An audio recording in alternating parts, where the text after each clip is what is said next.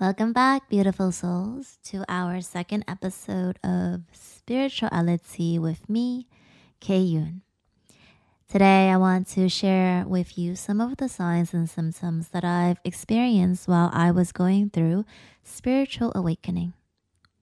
Whenever people ask me what I used to do before living this somewhat more yogic lifestyle, they would be shocked to hear that I used to live the New York City life as a hedge fund accountant. Sometimes when I looked back at the drastic change, I surprised myself too. These days, I'm like a village girl living a super simple life, or much simpler at least. Going back about 13, 14 years ago, I dread going to work every day. I wanted to escape. All those late nights at the office and then either out drinking or being a couch potato after work led me to this realization.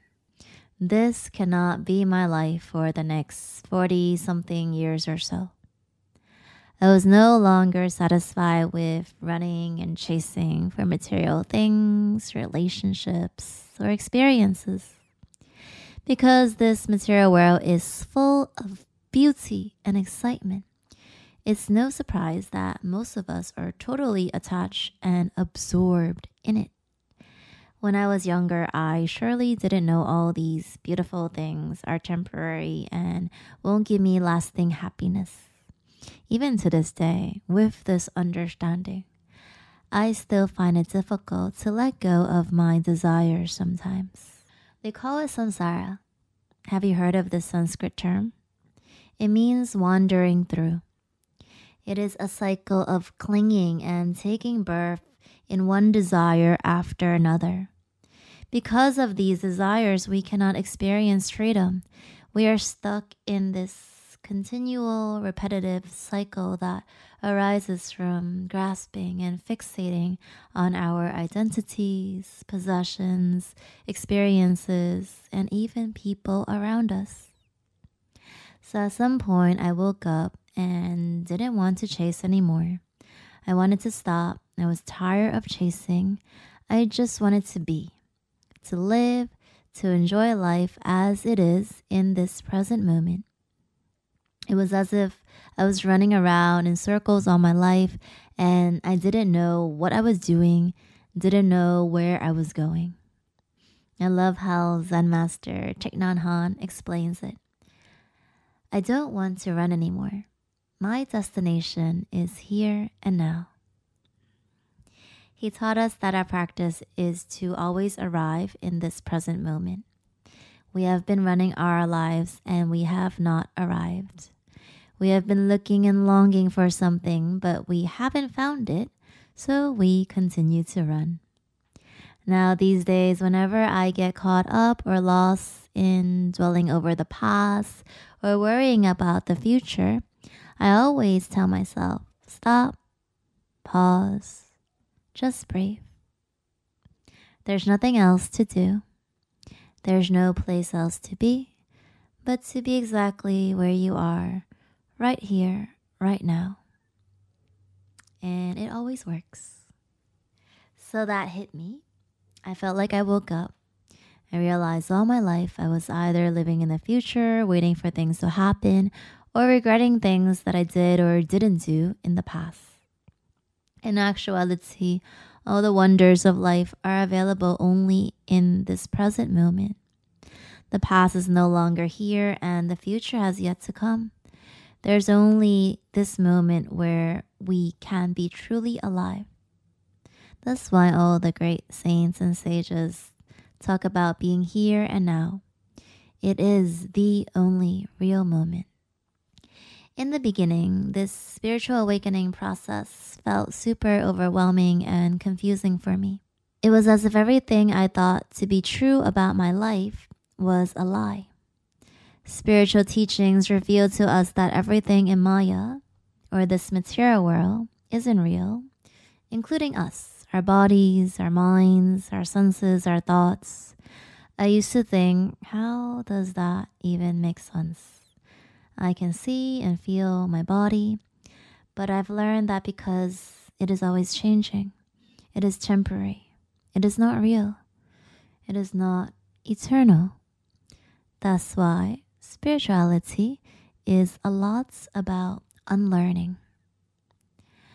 I started feeling more and more disconnected and detached from the activities and things I used to enjoy, and even people I love spending time with.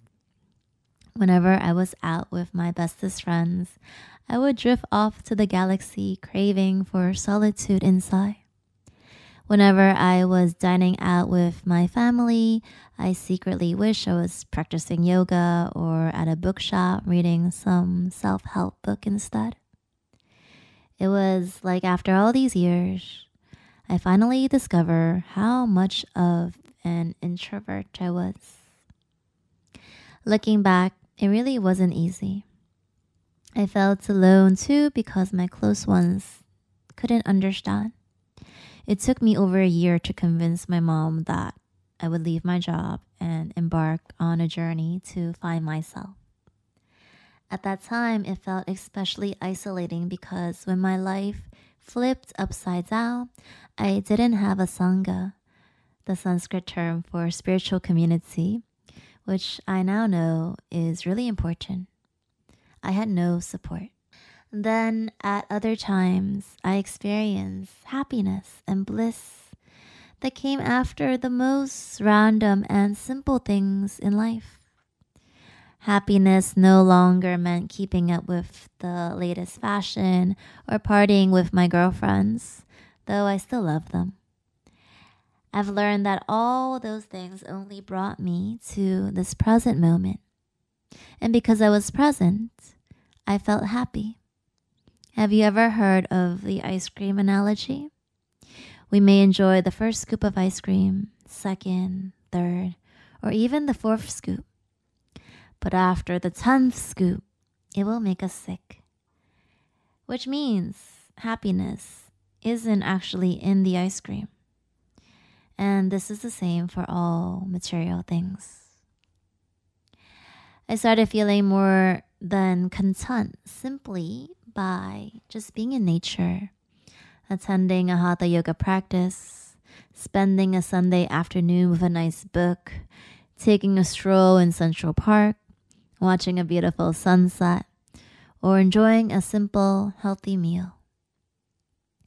Another thing that grew on me was spreading loving kindness and helping others. I remember one of my teachers asked me if I had some time to offer service at their organization. Honestly, I didn't want to do it at first. I was already working a full-time job with quite a busy social life. Any other time I had, I just wanted to squeeze in a practice or continue to educate myself. But because I didn't know how to say no to people at that time, I agreed. Little did I know, karma work, which is selfless service or volunteer work, is so purifying. This work really removes our ego. My compassion and empathy started to increase day by day. I wanted to spread more loving kindness to people around me. I had a natural inclination to practice random acts of kindness all the time. More often than not, I dreamt of having a job that would allow me to lift others up every day. Usually before the start of one's spiritual journey, one experiences spiritual awakening. It is the first step on this long path towards enlightenment. I'm sure many of you have had this aha moment or a wake-up call before too. After these awakening experiences, I somehow found myself at an ashram, which is like a spiritual school or a yoga monastery, and that was the beginning of my spiritual journey. I'm looking forward to sharing my first time ashram experience with you in the next episode. Thank you all for listening. Sending you all lots of love and light. Namaste.